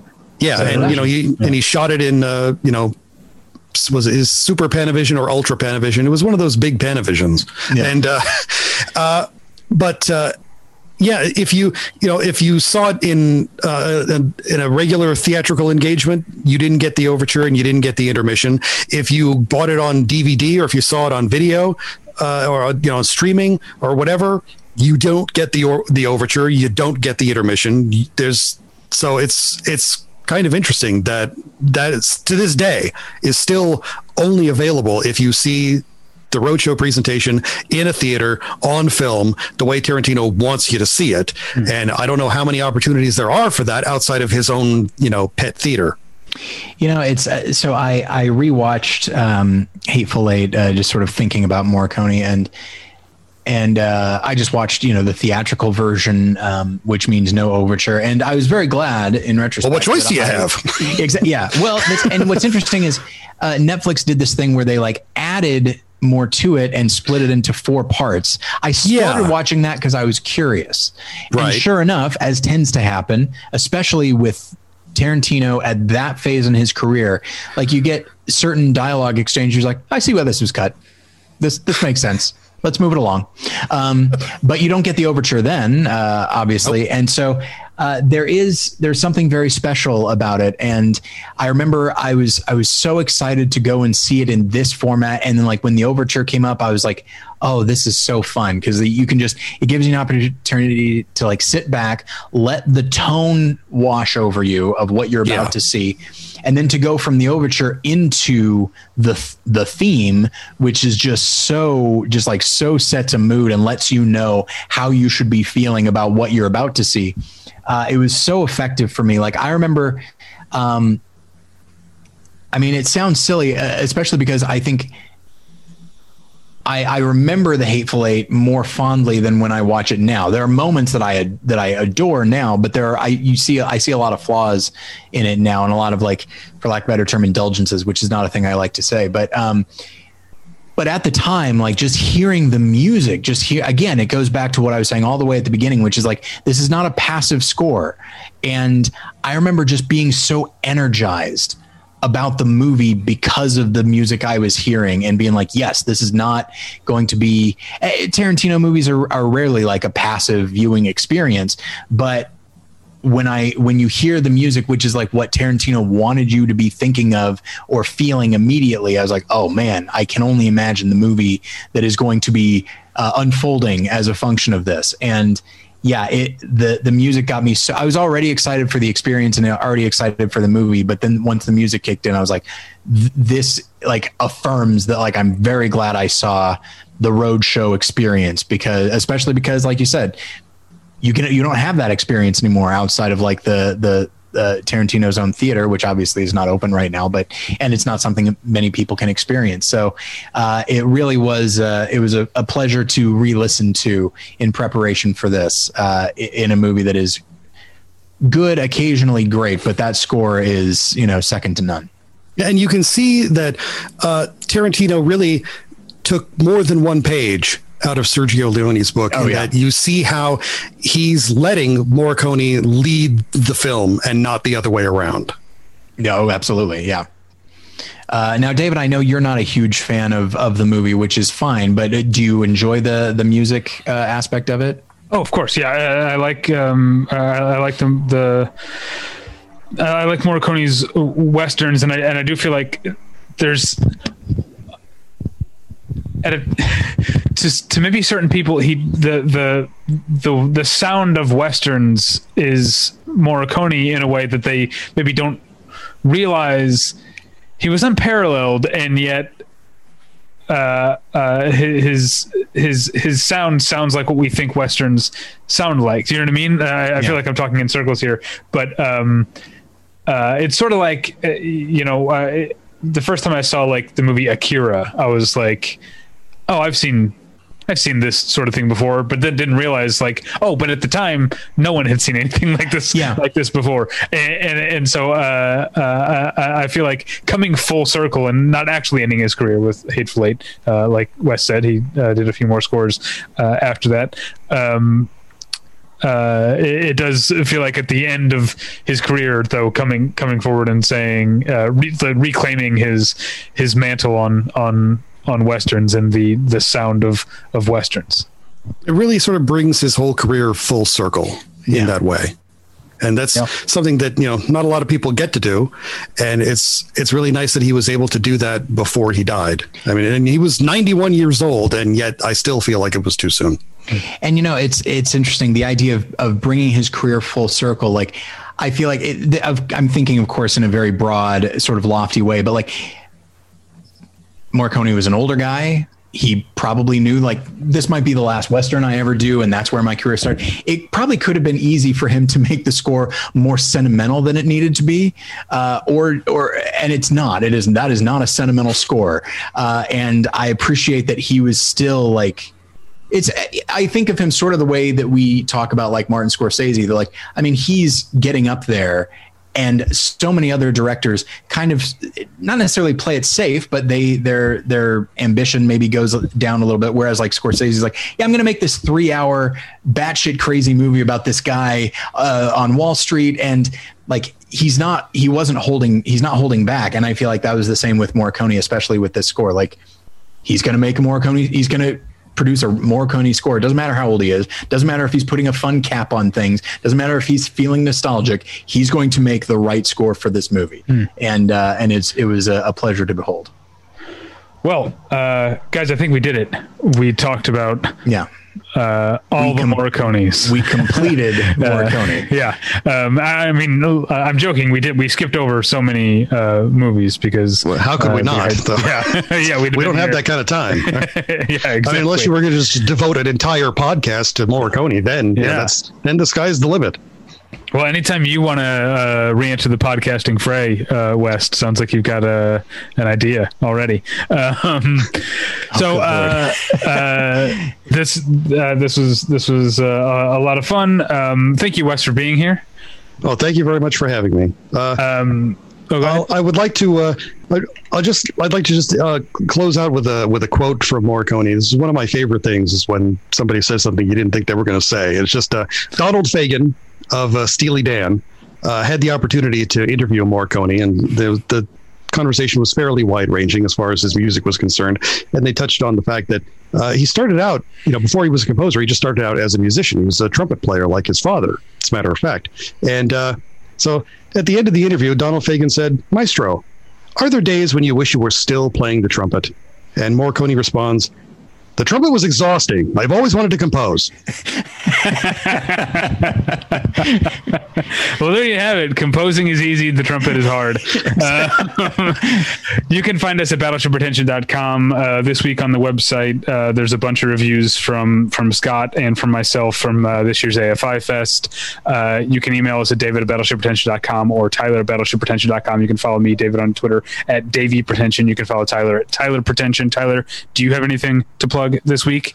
No, I'm not really putting out that much stuff, but I do. What are you doing? You're just sitting on your ass? Yep. That's all I'm doing. But you can check out More Than One Lesson. I did record a couple episodes. And one thing that I will say is that there were some iTunes issues with the More Than One Lesson feed a few weeks ago. And I discovered that, and even though I got it fixed, I think if you are a More Than One Lesson fan. Gremlins in the feed? Well, that's more the Letterboxd issue, if Letterboxd ever shuts down. But I forgot about that. But what I discovered is that, like, if somebody subscribed, it doesn't matter that I fixed the feed. You need to unsubscribe and then resubscribe. So there are probably a couple episodes that I've put out that you've missed, specifically about Words on Bathroom Walls and Infidel. So you can check those out at morethanonelesson.com. West, where can people find you should you want them to? You can find me on Twitter still at Dr. West Anthony, and I deleted my Facebook account. I think I'm on Instagram somewhere, but I haven't looked at Instagram in a long time. So that's pretty much it. It's not my place to guilt you into doing anything, but it still makes me very sad that the musical notation is not going on. It was something that worked its way into my curriculum when I was talking to my students, and now that it's not available anymore, I can't direct them that way. So, thanks. Maybe you can bring it back up. I think you can still find those episodes at battleshippretension.com, right? Are they? I don't. I clicked on one because I was feeling. I felt like clicking on something. It's not there anymore. Yeah, it's funny how people like to say, "Oh, once you put something on the internet, it's there forever." No, it isn't. It's there as long as somebody can afford to pay for the server. Yeah. And after, because the whole thing, it stopped.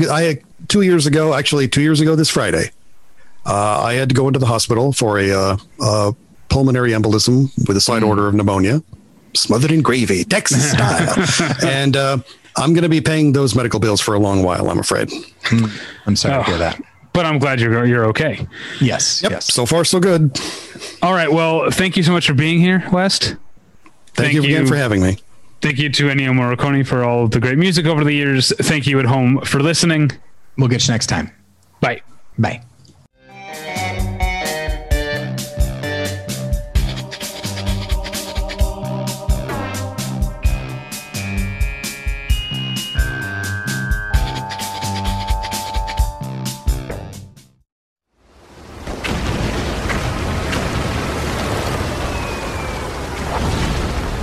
This program is a proud member of the Battleship Pretension Fleet.